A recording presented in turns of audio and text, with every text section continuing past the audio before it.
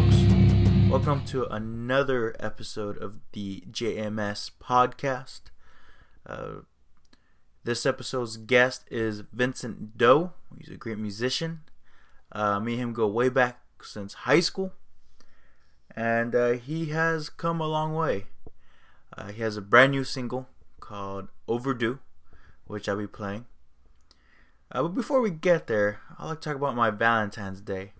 No, actually, this Valentine's Day was actually really, really good. I had a very good time this Valentine's Day. And it's weird because I spent it as someone who's single. I didn't have a date or nothing. But what happened was I got invited to perform stand-up at this thing called Kitchen Sessions San Jose. It is run by a really great poet, Mighty Mike McGee. Check him out. He is awesome. But I get invited, and it's pretty much he invites poets and musicians to perform at his kitchen. And he has done this all over the United States and Canada, I believe. But I was so blown away. I was like, oh my God, there's so many talented people here in San Jose. And I just had a great, awesome time. Kitchen Sessions San Jose. And I was the only one who performed stand-up. And I was a little hesitant about that. But it was all good fun. Very supportive people. And my Valentine's, it was just an awesome Valentine's Day. And best Valentine's Day I ever had. You know. But anyway, so let's get back to the episode. Here's the song. It's called Overdue by Vincent Doe. Check it out. Check him out. By the way, this podcast has an official Facebook page. Check that out too. You can send me messages if you have any questions. It's called JMS Podcast. So J, Jorge, M, Martin, S, Sanchez. And cue the music, maestro. My mind, it feels like it's an open door for distant memories to run their course. Despite all that I've learned, you can count on my return. Sometimes I still remember what you wore. My shirt is still lying on the floor. I may not feel these wounds tonight, at least not till the morning light. If only out of sight would keep you out of mind, but nothing's new. I've written 10 goodbyes, not even one would fly, I'm overdue. She comes as no surprise, we've got no alibis. And how about you? Oh, you. Don't you say we're out of time unless it's true. And it's true. So fill me in.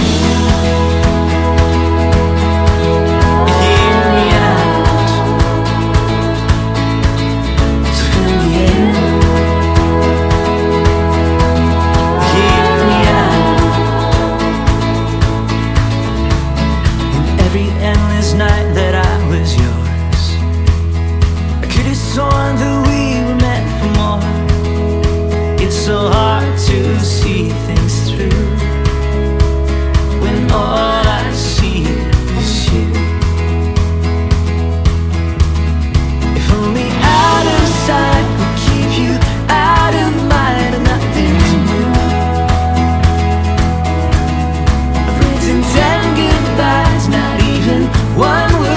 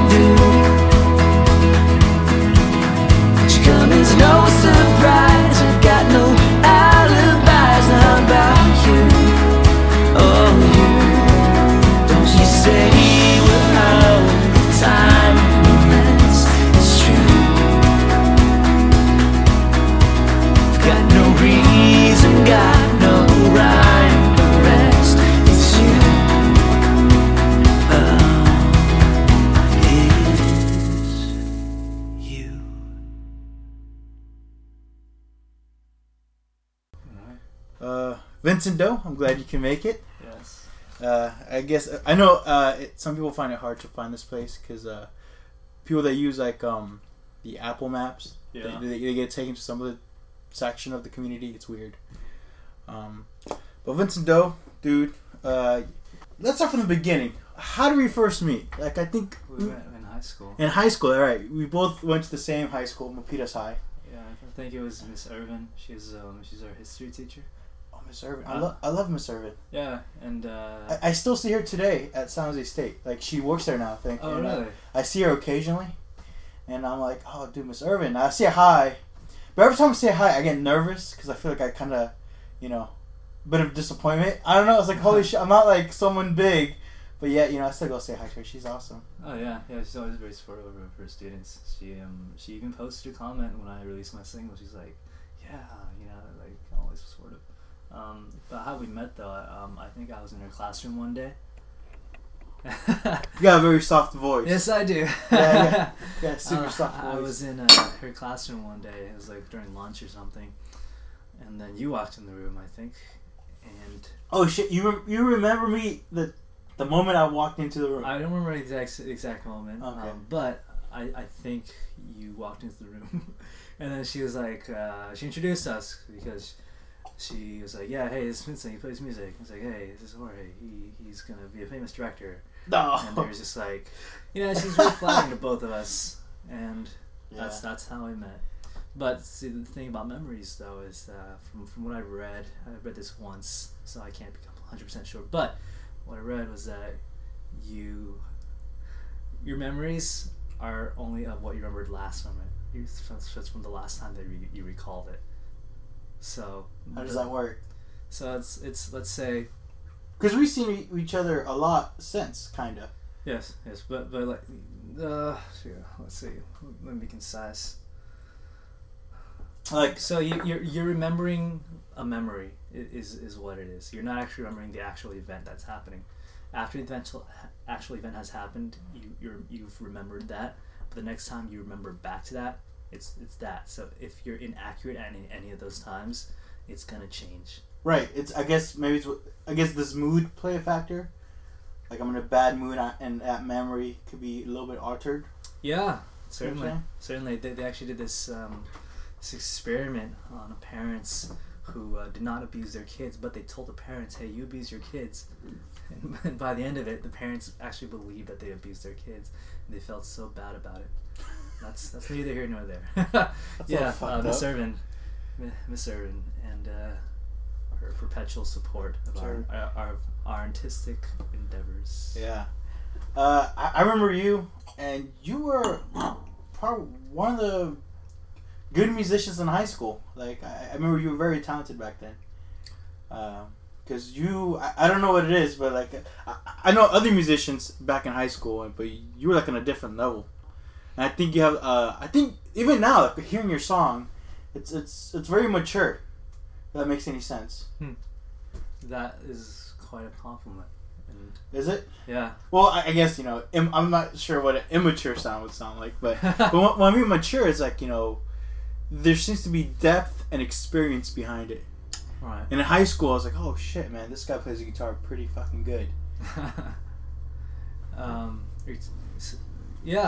would say there's depth and experience behind it. I would say where that stems from is my ability to recognize what is tasteful and what is not, more so than the vast majority of others. Not to say that I am above anyone. I mean, not to say I'm like Bob Dylan or John Mayer or whoever, but it's that I recognize what qualities Bob Dylan, John Mayer, like those guys, like what separates them from like everyone else, and then what separates like stuff on the radio from stuff on the local scene.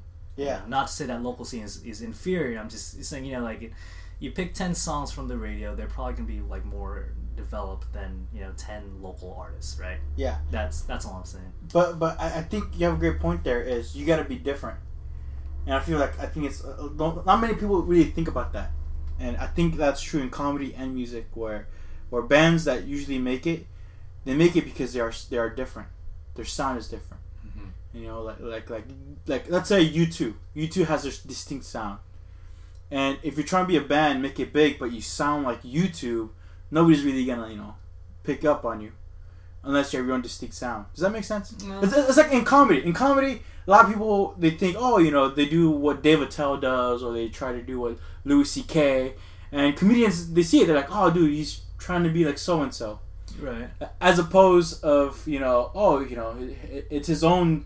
He may have like inspirations or homages to that comedian, but you can tell that he's making it his own. Right. Alright, well, I kind of have two things to say about that.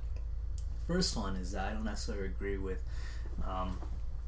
not being different enough as something that would disqualify you from being able to make it. Because, I mean, like, let's say, like, Muse, when they first came out, like, everyone was like, just Radiohead rip-offs, or Coldplay, like, yeah, Radiohead rip-offs. I mean, I don't agree with that either. I think they had their own sound, but of course, you know, like, that's partly why people were drawn to them, because they had that sound. Uh-huh. But the reason why they made it is just simply because they were good. I remember when Muse came out, I loved them. But now, for some reason, I find them annoying. I don't know what it is. Like, I have no idea. Like, when their song pops on the radio, I don't want to listen to it. I don't know what it is. I was like, I have nothing against it. Like, well, their sound has changed a good bit. But as I was saying, it's basically you can sound very much like someone else and still make it sound like you're good. But when you're at that level, you can't get away with sounding exactly like someone, or rather, you can't reach that level without having developed kind of your own sound, even if it is like largely borrowed from your influences. I guess it's that phrase of finding your voice. Yeah. Basically, like when you've made it to that level, you can't help but have already found your voice. Right. Yeah. But going back to high school though, it's like and I didn't really get to know you until we were both in a theater production, The Miser, the French comedy, which I love so much. I think that, like, for me, that's not regret in high school. Is I wish I had less time in sports and more time in theater, because I took theater my senior year, and The Miser. You play the main lead. Yeah, I played the Miser. The Miser. Yeah, I played the Miser and the Miser. Which another great teacher I felt I had was Miss Schwartz. I think she really inspired me just as much as Miss Irvin. Yeah, she was definitely like she's probably like the most artsy teacher. I mean, granted, she did teach the theater class, which makes a lot of sense. But yeah, totally. And have you ever done any theatrical before? No, that was my first like theater thing. Well, wait, no, I played the MC Bug in this 6th grade play. That's it. The MC Bug. The MC the MC. The MC host. Yeah, the MC host who was a bug. It was like, I think it was a play about bugs. I don't quite remember. I just remember my title was MC Bug. Yeah. Well, that's interesting. Yeah, that's my only theater experience prior to that, and that's my only theater experience since then. It was a good experience. Okay. And then, were you writing your own songs back in high school? I was. I didn't like. Okay, so here's something that I've noticed. As you get good in anything, there's like a inverse correlation between your ego and your level. Yeah. Right? It's like back then. I mean, not to say that I was egotistical or okay. Ego is a bad thing. Your confidence level in what you produce goes down the better you get at something. Right? Yeah. Back then, I just did not give a fuck about what I released. Really, or even what I wrote. I was just like, I'm just gonna write this song as I feel like writing it. I'm not gonna like pick it apart, trying to make it perfect. You know, I'm not gonna stress about how it compares to my influences. And so that's why you even heard of my original songs back then, because I was still so new to it. Yeah. You know, and then over the years after I graduated high school, I took a serious look at what I wanted to represent me. You know, and that's why it took so long for this single to come out, because I was so insecure about it. Yeah. You know, it's like, I was better than I was in high school, but the confidence wasn't quite there. I could totally relate. Like, I remember, like, the first time I wrote a screenplay, like, for a short film, like, I was like, oh, this is perfect. This is great. But then I never really thought of editing it. It was so later. I was like, you know what? This needs a lot of editing. Like, what was I thinking back then? Right. What's wrong with me? But you still released it. Right. Right. Right. Because at the time, I thought it was the best thing ever. Right. Right. But then I look back and I was like, this is the worst piece of shit I've ever written in my life. And then comedy too. When I first started doing stand up, I was like, I'm gonna say whatever the fuck I want. And I was very naive in structure and writing jokes and so on. And looking back, I was like, dude, that was so like, what was I thinking writing those jokes? But music wise, I remember high school sophomore year, I got into poetry. I think that's where it started out. It was poetry, and I did a bit of songwriting, but it was like very very like amateur songwriting. It was nothing big. When did you start playing music? I started playing music in freshman year of high school. Was the guitar the first one you picked? First instrument? It was. Wait, I want to go back to the thought we had just to finish it. Yeah. So you agree that when you're kind of new, still relatively new to something, you don't really care as much about releasing what you just created. And sometimes that can be a good thing. That kind of attitude about not caring can be a good thing, because it's sometimes it's better that you have something out there at all representing you than nothing representing you. Yeah, it's like that thought is like, I'm gonna have something out there in the universe. Yeah. Good or bad, it's out there. Yeah, right. And it's like sometimes like people will still like it, and you'll still get some notoriety from it, and that's probably better than being like being really good at something, but no one knowing it because you're just so paralyzed by your fear of it not being accepted. Oh fuck. Yeah. So that's kind of where I'm headed towards now. Like I have the skill now. And I also am regaining that confidence I had back then about, like not fearing so much what people think about my work. Okay. Since we're talking about your new single, I've been listening a lot. It's good work music. It's good it's like I call it mornings music, where it's one of those songs you put on and you just feel good. How long it took you from writing it to where it is now? Okay. So I started writing it, I want to say in like June 2013. I wrote like 99% of it by the time we started recording it in August 2013. And I didn't work on it again up until the beginning of 2014. And then I had it mixed a few months later, and it's just been sitting there on my computer since then. So this song has actually been finished for a very long time. It's just been sitting there. It's just been sitting there, just because like I said, like not so much like paralyzed by fear of anything. It was just like, no, actually, yeah, kind of paralyzed by my fear of it not being accepted. It's like I got to that point where I was 99% sure. Okay, this is what I want out there in the world representing me, but it took me like the rest of that time just to achieve that last 1%.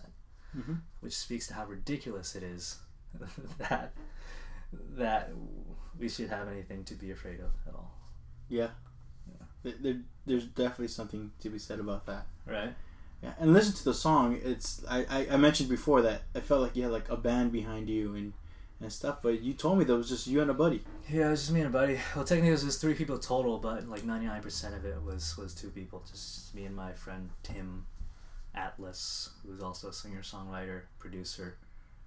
Yeah, he programmed the drums, he played the bass, I played most of the guitars, he played a little bit of the guitar. Okay, so... And then, my friend Justine, she sang all of the female vocals here on Justine. I think I met her once. I think at the Art Boutique. Yeah, she also sings and plays guitar. Yeah. Yeah. Are you still going to open mics, performing? Not so much. I just went to one last night actually. Say Saturday? 2 nights ago. Where at? This place called North Star.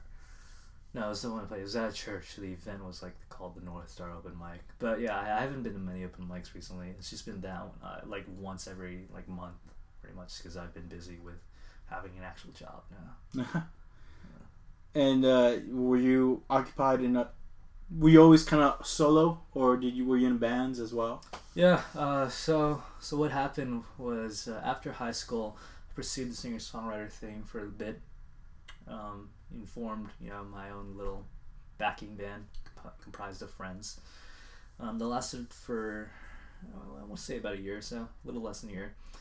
And right after that, some buddies they asked me to play guitar for their band, and then I got asked to play guitar for another band after that, and yeah, that was.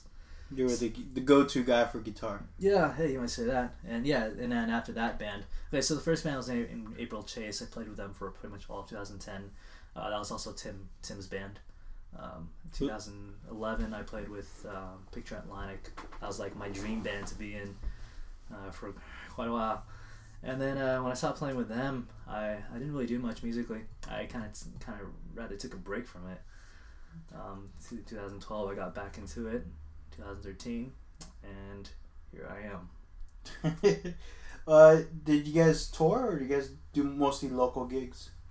We kind of toured locally, if that makes any sense. We basically like Bay Area. Yeah, California. Mostly California. Oh. Yeah. What's the farthest you've gone to play music?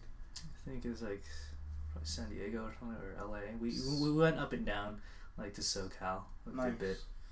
I think once we went to Reno. And yeah. So I mean, if you consider that touring, yeah, we'd. I mean, as far as tours go, we'd play like.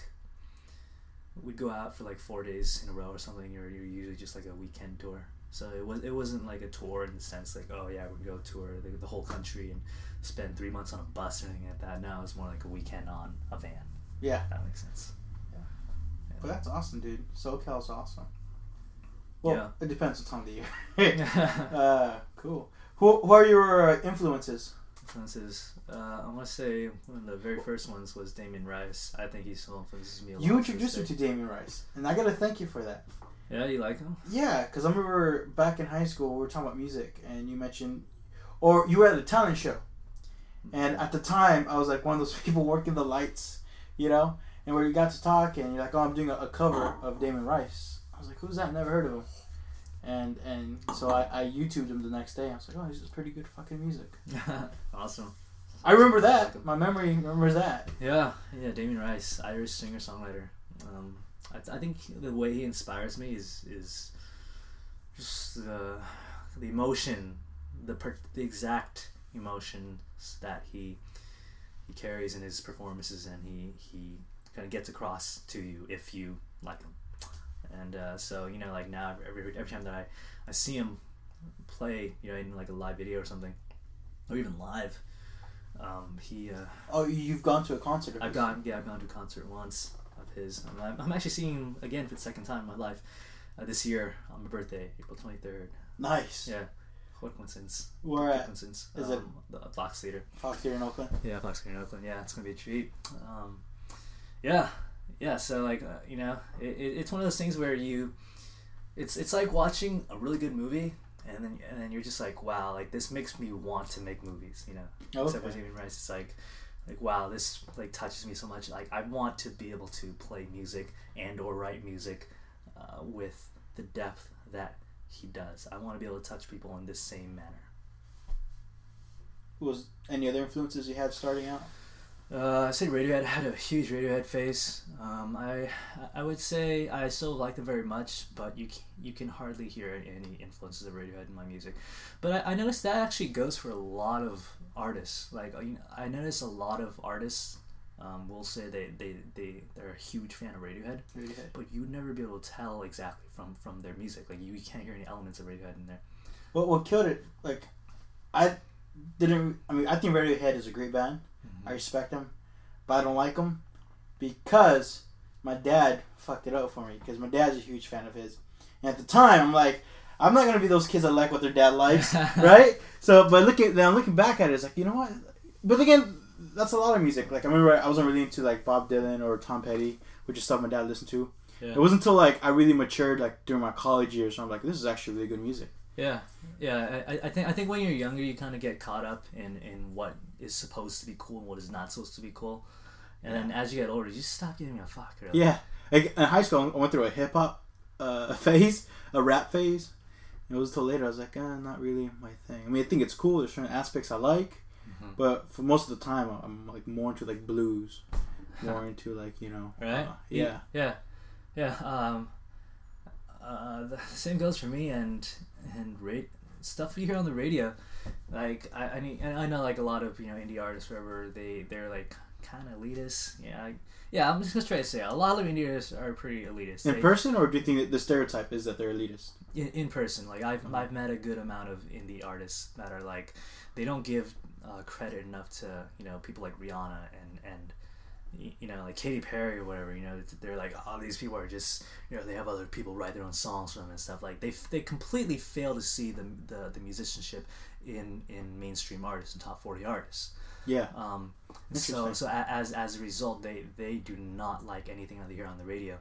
I'm not saying that's always the case. I mean, sometimes they just don't like the music, just they don't like the music. But yeah, it's like I kind of like listened to their opinions when I was younger.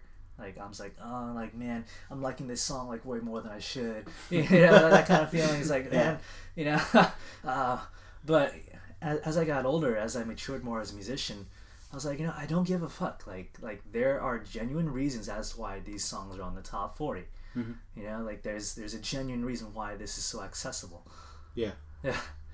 And, I think even now I feel there's more opportunities for indie singer songwriters to get an opportunity to play on the radio, because I know like lately Vance Joy and Hosier from Ireland, like these, like I don't think like back then again I don't know, but I feel like I hear them more on the radio as opposed as the usual pop.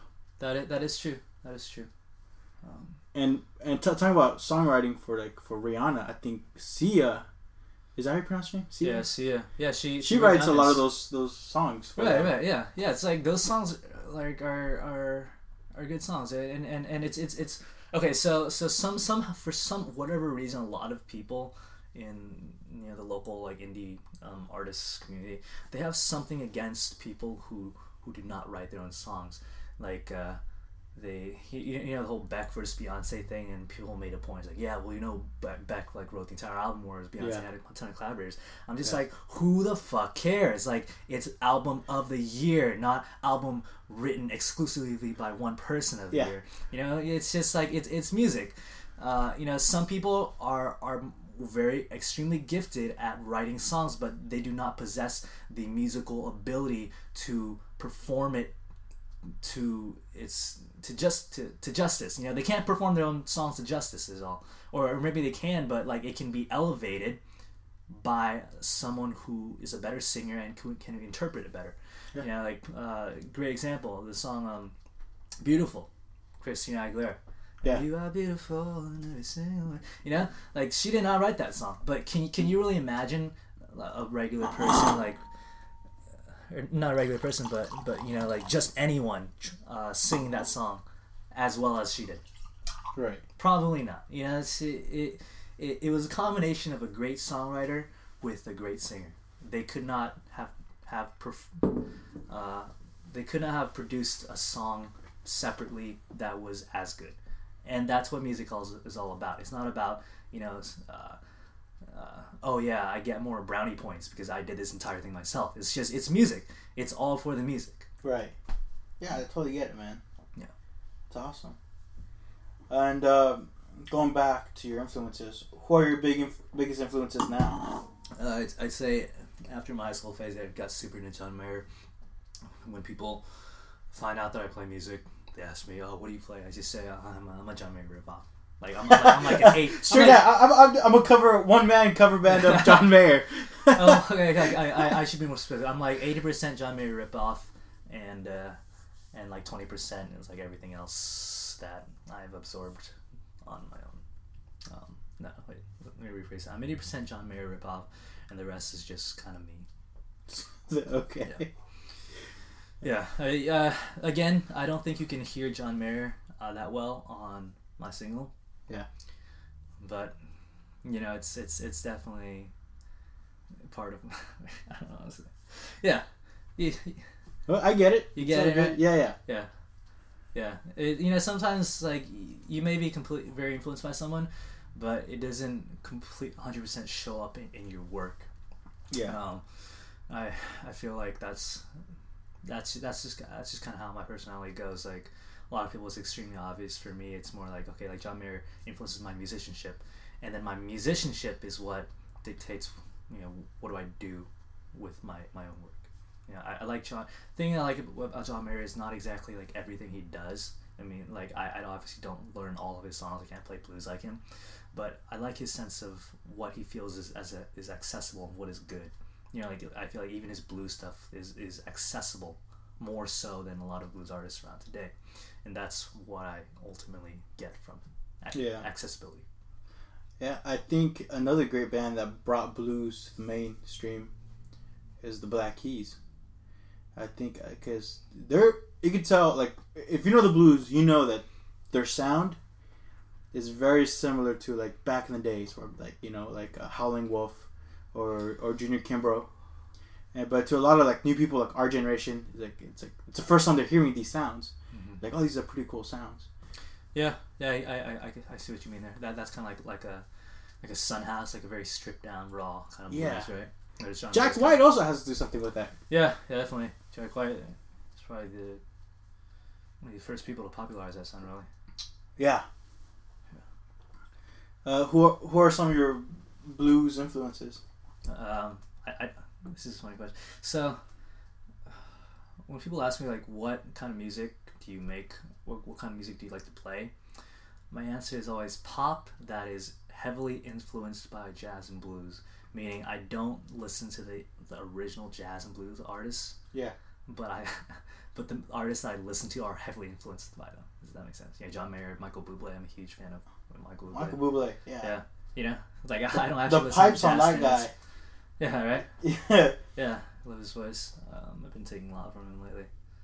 Yeah, and his choice of covers. It's like I don't listen to the original artists. Yeah. That wrote those songs. I don't listen to their entire albums, but I like his covers of those songs because again, it comes back to the accessibility sense. Like he has a good sense of what is accessible and how he can make it even more accessible. Yeah, I agree. Like that the Feeling Good cover he did from Nina Simone, I think it's just on par with the original. I think it's just as good, and and they're different take. It gets a different take. Right. And stuff like that. Right, yeah. And it's like, I haven't listened to any of other Nina Simone stuff, but it's like, I sure as hell like that song. And I think it also helps the previous original artist, because if people are like, oh, what influenced him for this song, and they look up Nina Simone, and they look up her songs, and it's like, again, like revisiting the past, stuff like that. That's cool. Family's been supportive about your music? Yeah, it's funny. Like they knew, like you're hey, he's pretty good at it, I think. Oh yeah, they've always been like recognized that I had something. I guess my parents were never like, oh, you must be a doctor or anything. They're just like, they're kind of on the medium side. Is there like an artistic gene in your family? Like, does your mom or dad do something on their side that's... No, not at all. My uncle, though, on my mom's side, he is a famous artist in Vietnam. He actually makes his living off of doing art. So anyway, my mom told me this story where some like rich white dude came by the house. He's like, "Hey, can I check out your paintings?" I mean, he already heard him before. So he went in, checked out his paintings. He's like, looks at one of them. He's like, I like this one. How much is this one? It's like 20,000. He's like, okay, I'll take it. It's just like that. So that's how my uncle makes his living. Yeah. So he's an artist. He's an artist. What kind of paintings? Like, is it acrylic or? I think the last things I saw him do were like oil based, very abstract stuff. Now, my mom said that earlier when he was younger, like he'd be like more, like real life stuff. I don't know the artistic terms here. Okay. But he does like more abstract stuff now. Have you seen his stuff? Like, have you gone to Vietnam? Seen his stuff? Yeah. Yeah, he has his house is 3 stories, and on his bedroom and art studio is on the 3rd story. Oh man, he's making a career out of it. That's pretty awesome. Oh yeah, he's like 60 something. He's done this for a long time. Yeah. Oh man, that's cool. So I guess there's a gene, the talent gene. I guess. I mean, I would be inclined to say not that much. I mean, because when I read artist biographies, I'm just like, oh wow, his mother was like an actual artist. His father was, I don't know, like a photographer or something. You know, and people have very extensive artistic families, whereas me, it's just like one uncle. I mean, not that I'm discrediting my family or anything, but just like in comparison to. Well, do you come from like a working class family? Working class. What exactly does that mean? Meaning like like 9 to 5 kind of jobs or. Oh yeah, definitely. What does your family do or father? My mom is a pharmacy technician. She's kind of like a clerk, and my dad does something with electronics. He's like a technician of some sort. Yeah. Fixes stuff. I ask that because sometimes there are artistic people, but considering the circumstances, sometimes they choose a different route that's better economically for them. Does that make sense? Yeah, totally. Like I know people who wish they were singers and songwriters, but they got into engineering because they had family support and stuff like that. Yeah, I wouldn't say that's the case with my family, but then again, it's like my mom and dad. They were refugees from Vietnam. Yeah. So when they were like my age, they were just trying to stay alive and get to the West. So they didn't quite have the opportunity to pursue anything. I'd say now, as far as it goes, they really like karaoke. My dad really likes karaoke. Unfortunately, my dad does too, and my dad's pretty bad at it. Yeah. Yeah, that's as far as they go now. Have you tried karaoke? Like. Oh yeah. That's funny. That's okay. So is that like your testing grounds? So one of the reasons I actually started getting into music was I wanted to get better at karaoke. Really? Yeah, it's a completely silly reason. I think adds on so much to it. I think so. This whole time, you just really want to be a very good karaoke singer. Yeah. And it evolved to you becoming a great musician. I just completely overdo my weaknesses. Yeah, so, okay. Like I remember back in middle school, when Usher had those singles. Like it was like Yeah and Burn and Confessions Part 2. Those songs were huge. I think we were walking. Me and some of the cooler kids were like walking in the hallway after PE. The cool kids. I was not a cool kid. I was kind of yeah. Yeah. You think I was? I wasn't the cool. I was like, I think I was the most annoying kid in high school. I think. I really think I was the annoying guy. Like. Really? Yeah. I don't think so. Was. Yeah, we shouldn't be talking about this. We should cut this out. Exactly. Don't worry, I'll edit it out. Exactly. Maybe. Anyway, so you're walking with the cool kids. Right. Yeah. Which obviously I was not in that. I wasn't in there either. I was walking behind them. So I think like over the radio or something, there was an Usher song and like some of them were singing along to it, and I was starting to sing along to it too. And they heard me, and then one was like, "Oh, ha, ha, he's trying to sing, guys," and I don't know that like really hurt me back then. I was like, it was like one of those like damn like memories that stick with you for quite a while. Obviously I don't feel very bad about it today, but it's like one of those times where it's like, damn, I'm gonna prove y'all wrong. Fuck you, So, yeah. And so I did. So you kind of got bullied. You kind of got bullied into it, but in this case, it worked in your favor. Yeah. Yeah. Oh my god. Yeah. I mean, it's not so much bully. It was like me like getting revenge on them. I think the single is like, yeah. What now, bitches? Right. Oh yeah, no, but I think I was completely vindicated on all that back in high school. Right. Like when I did the talent show, I was like, everyone recognized. Oh, okay, this guy can sing, and so I completely got over it back then. Right, it's been a long time, and it's like we were just all dumb kids. It's like I don't have anything against the guy who did that. Kids will be kids, right? Some kids will be meaner than other kids, but in general, kids will be kids. And I recently I went through. You posted something on Facebook that caught my eye. which I didn't know. But you're really big on being fit. I'm a personal trainer now. You're a personal trainer. Yeah, that actually really relates to what we just talked about, how I overdo stuff. I overdo my weaknesses. So, back in high school, I was extremely skinny. I was like, barely 100 pounds. Like, little over 100 pounds for that entire period. And I was the same height as I am now. I'm 5'5" and a half. And I'm not exaggerating. I don't lie about my height. I'm exactly 5'5" and a half, which is the exact same height as my heroes Tom York of Radiohead and Damien Rice. Oh, there you go. Oh, and Bono, by the way. So Bono. It's what the size, man, yeah. right? And Bruno Mars is actually my height too. But in any case, yeah. In any case, I was really skinny for most of my life growing up, and I knew that it was something I didn't want to be forever. And so, one day I was like, okay, you know what? I am going to get buff, or I'm gonna look better. I'm gonna make a change. And so I did. And then I completely overdid it in the fact that but it's one of those things that I am now. You want to overdo those things, kind of. Yeah. It's one of those things where it's like not. It's more beneficial than it is harmful to your life. Unlike getting to, I don't know, like meth or something. I don't know. Yeah. So that led to me teaching other people how to achieve their own goals, because I realized that made me happy. So that's what I do as a day job. You're addicted to dopamine. Dopamine. Or is that what it's called? The chemicals that are released when you're working out that makes you feel good? I forgot. Endorphins. Fuck me. Dopamine? Yeah, tells you how much I know, right? Yeah. Endorphins. That's the word. Yeah.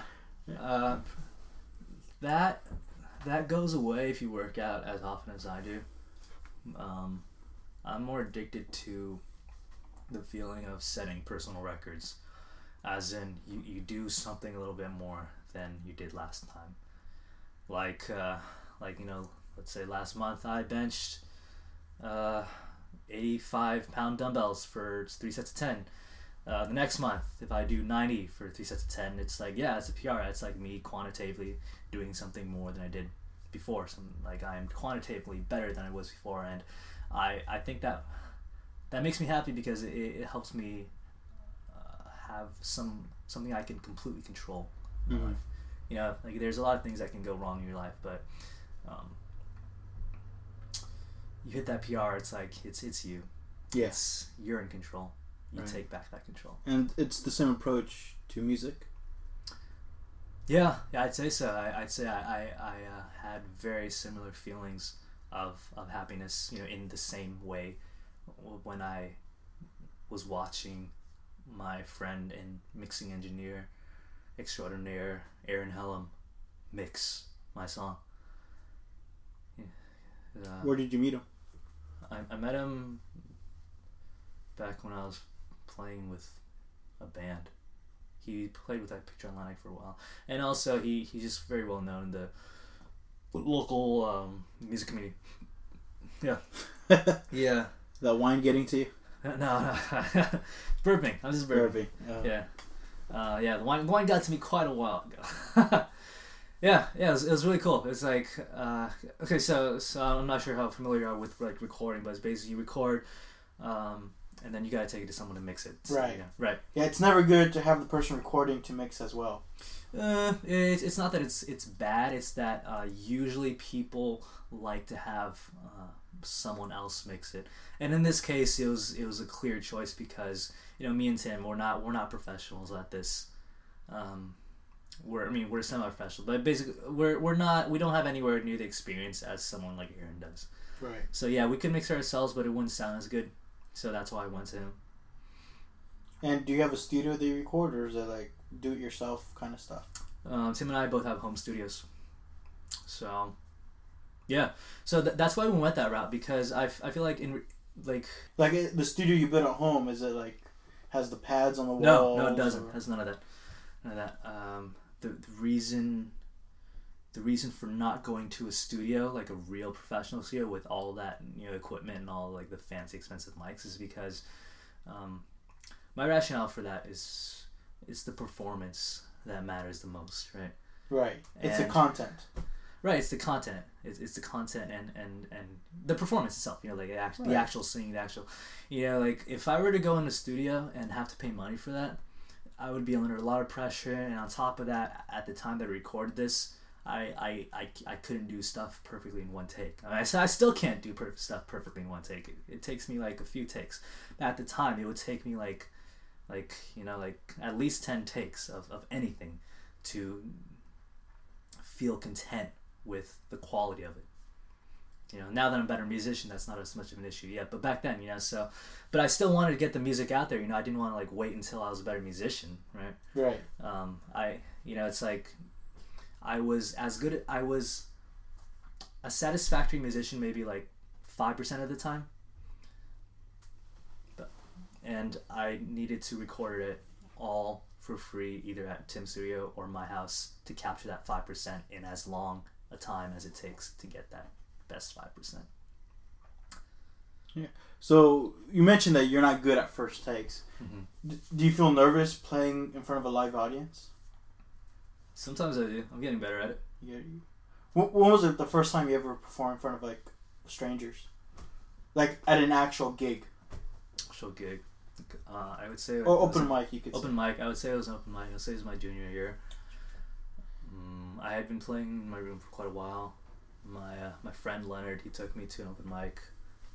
It's called Barefoot Coffee Roasters in Santa Clara. Oh yeah, Yeah. I know that place. Really good coffee. Yeah. Probably one of the best coffee in the area over there. Yeah, they're very proud of their coffee.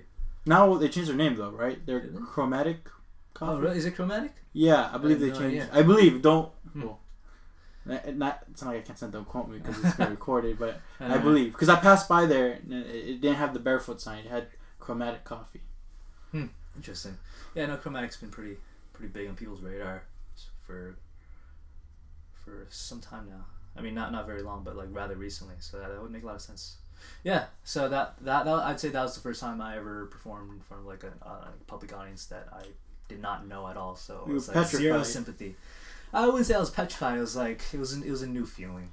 Yeah. If you, I performed like lately. I'm going through a transition in my life, kinda, not really. Like I'm definitely trying to get more healthy. I'm trying to exercise more because I had a bit of a panic attack that happened to me in January, and I was like, I could avoid this if I just exercise and or done something to relieve my stress. But another thing I'm doing is I'm going back to music because there's a time in high school I thought songwriting and music, but I wasn't really into it. And until recently, where I started hanging out with a lot of musicians, I kind of got inspired to go back and write music again, and now I'm learning the guitar and picking up the guitar. I'm still really bad at it, but I performed for the first time in my life music at Cafe Frascati a couple weeks ago, and I just fucking butchered it. Like it was so bad because pretty much I was playing a cover of my friend's song. And he happens to be there, so I figured maybe I should have him play piano and the drummer play the drums. And we didn't rehearse this, but I figured because I don't go up there alone, right? And we were off tempo. It turns out that I didn't know the entire lyrics, and there was a solo I didn't know. And I'm a beginner guitarist. So I'm like, so there's a point when I was playing the song that I would stop playing and just smile at the crowd, while the drummer and the pianist tried to recover what was going on. But I couldn't imagine though, because I have experience doing comedy in front of a crowd and filming, and stuff.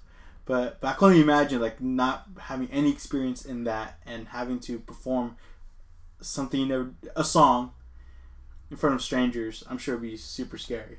Well, I mean, it was made better just by the fact that I was already confident enough with my own abilities, and it's like I've been playing guitar for like good 2-3 years at that point already, which is still not much, but it was enough to. So what's your take on the local South Bay music scene? Do you feel like is it growing? Is it getting any? Or I have no idea really. I'm very out of touch with it. I feel I go to open mics and stuff, and it seems like there definitely is a community around open mics. You see a lot of the same people Right. And a lot of those people, they meet each other and whatnot. You see them on their Facebooks, commenting on each other's stuff. So there's some sort of a camaraderie there. But as far as if it's growing or not, I really have no idea. Frankly, I feel like I'm gravitating more towards promoting myself online more so than like trying to play more shows in person. Right. I feel like Facebook, Twitter, Instagram. Yeah. All those. Yeah, and not so much Twitter. Just like I don't really use Twitter, but yeah, Facebook and Instagram. Just trying to get my name out there on Facebook and stuff. More so than trying to make fans in real life. Okay. Well, you got a single out now, and I think it's a great start. I think it's a great song. I'm not trying to kiss ass. I really authentically think it's a good song. I really appreciate that. So what's the next step? Like, are you considering another couple singles before you do an album, or? Yeah, that's probably what I'll do. I mean, to be honest, I didn't really have an exact plan on what to do after this. It was more like, okay, I wrote this song because it came from my heart, as cheesy as that sounds. I wrote it not to trying to make an impression or anything. I wrote it just because I was feeling those things at the time and I wanted to get it out. Ah, so was it inspired by a relationship or something?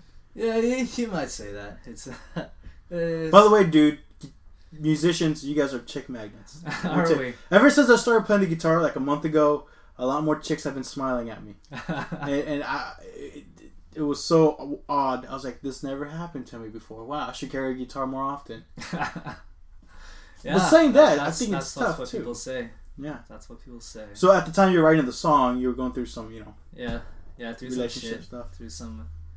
Are you still with her, or is it over? No. No. It wasn't a relationship. Yeah, we haven't talked since then. But that's neither here nor there. In any case, I wrote it because I was writing for myself, really. Just so I express myself.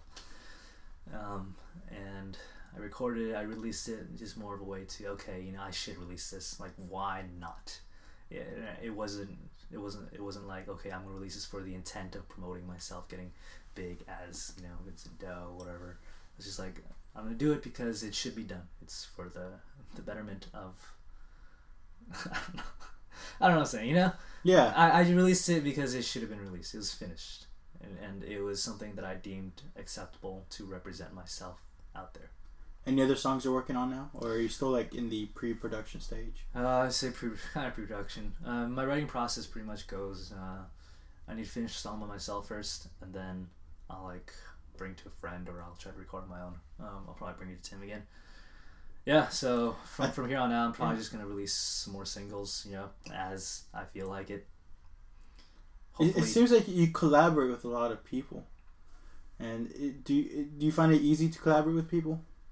Yeah, I'd say so. I find it hard personally. I just think I'm such kind of fucked up in a sense that the way I work, that's a bit unorthodox. So I feel like I find it difficult to work with others. I feel like others are difficult to work with me. Mm-hmm. But once I write the people, it clicks.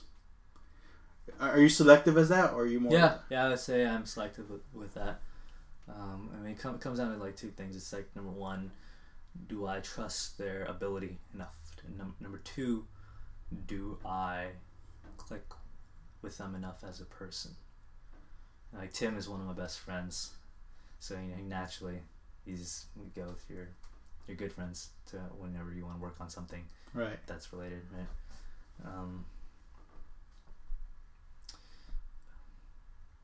Shoot, what was your question again, dude? Huh? What was your question?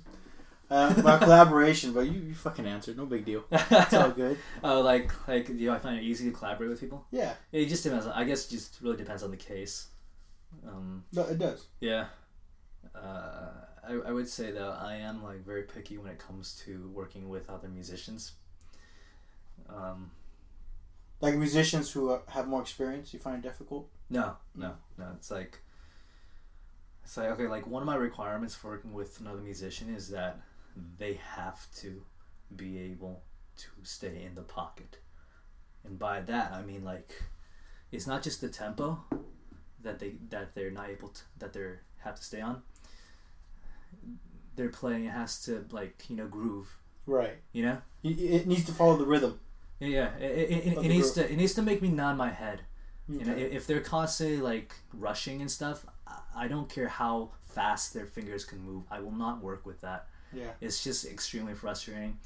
I'm not sure if, you know, if all musicians at my level feel that way, but me particularly, I'm just like, I don't want to put up with that stuff. You know? You know?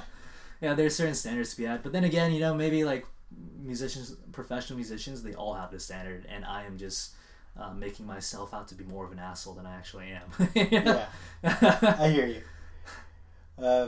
At this point, do you feel like you develop a fan base or something like that?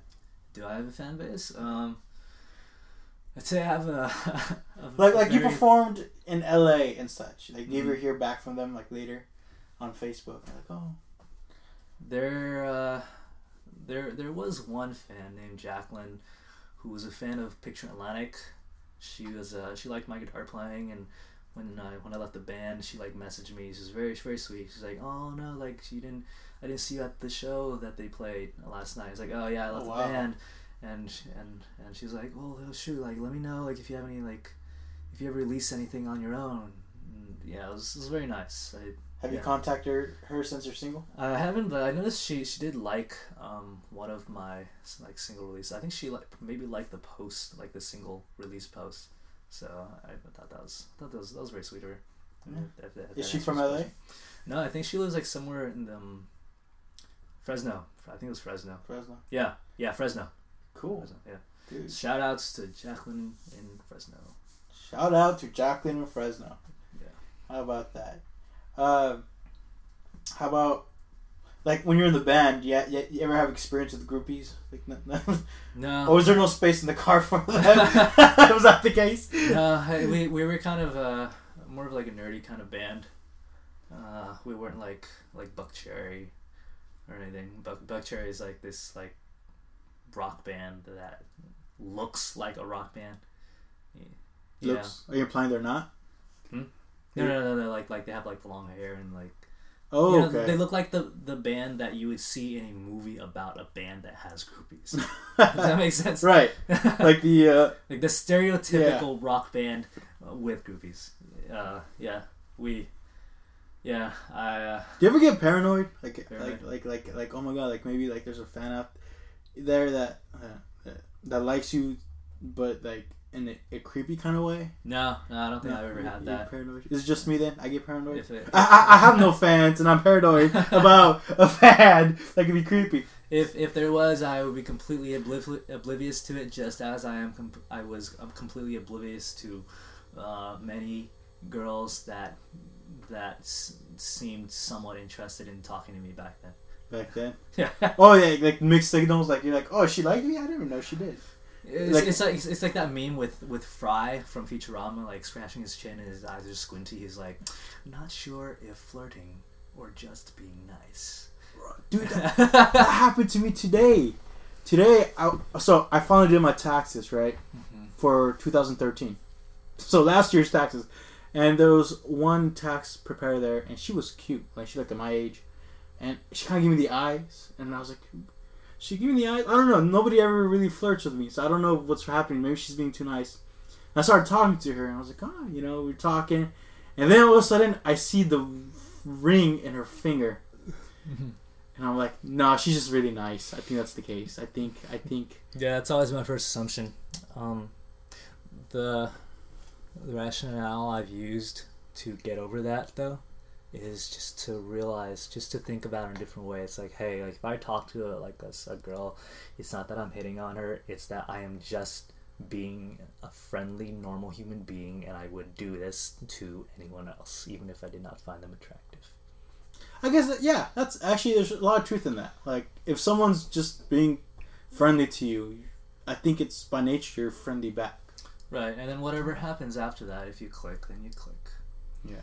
Right. Yeah, but I even texted a friend of mine who's in Nevada, and I was like, does having the ring on the left, like, what is the wedding fiance ring, like, which finger and which hand does it go to? I know, right? And then she told me so and so. I was like, fuck.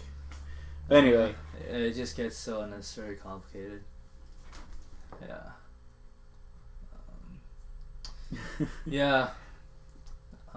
do you have? Are you with anybody now? No, I'm not.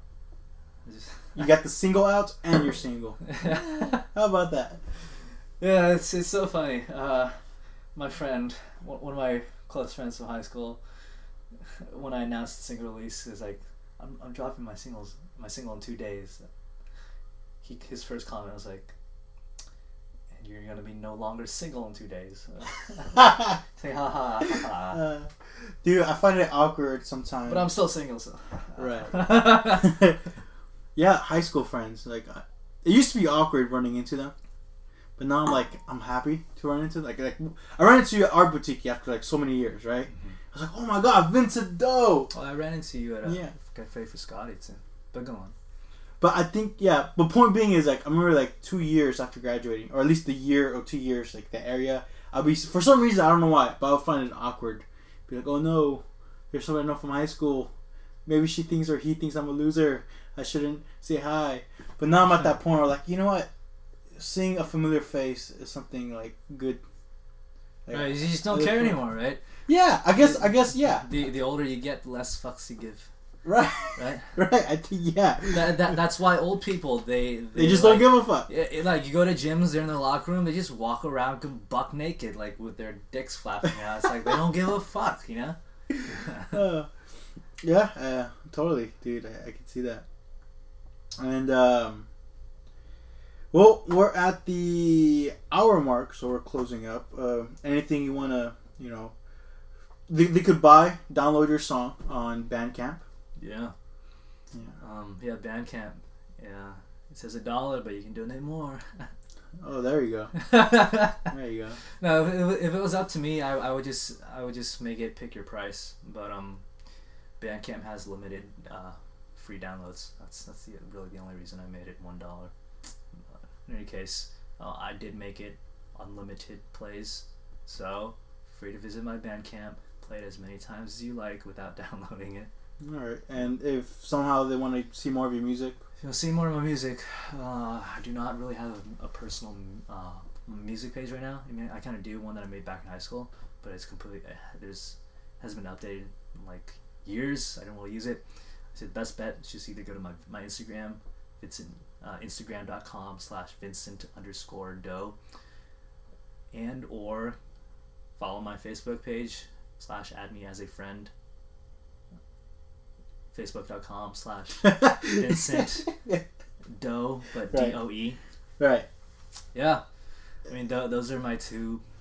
So you don't have an official page yet, like no, an official musician Vincent Doe. Yeah, it's just like I said, I haven't thought. Have you ever had a manager before? Like, do you believe in managers? Or I mean, yeah, I guess you do, but like, at this point, like, do I believe in managers at this point? Yeah. Well, like someone to take care of like the PR, someone to take care of the gigs, someone to take care of.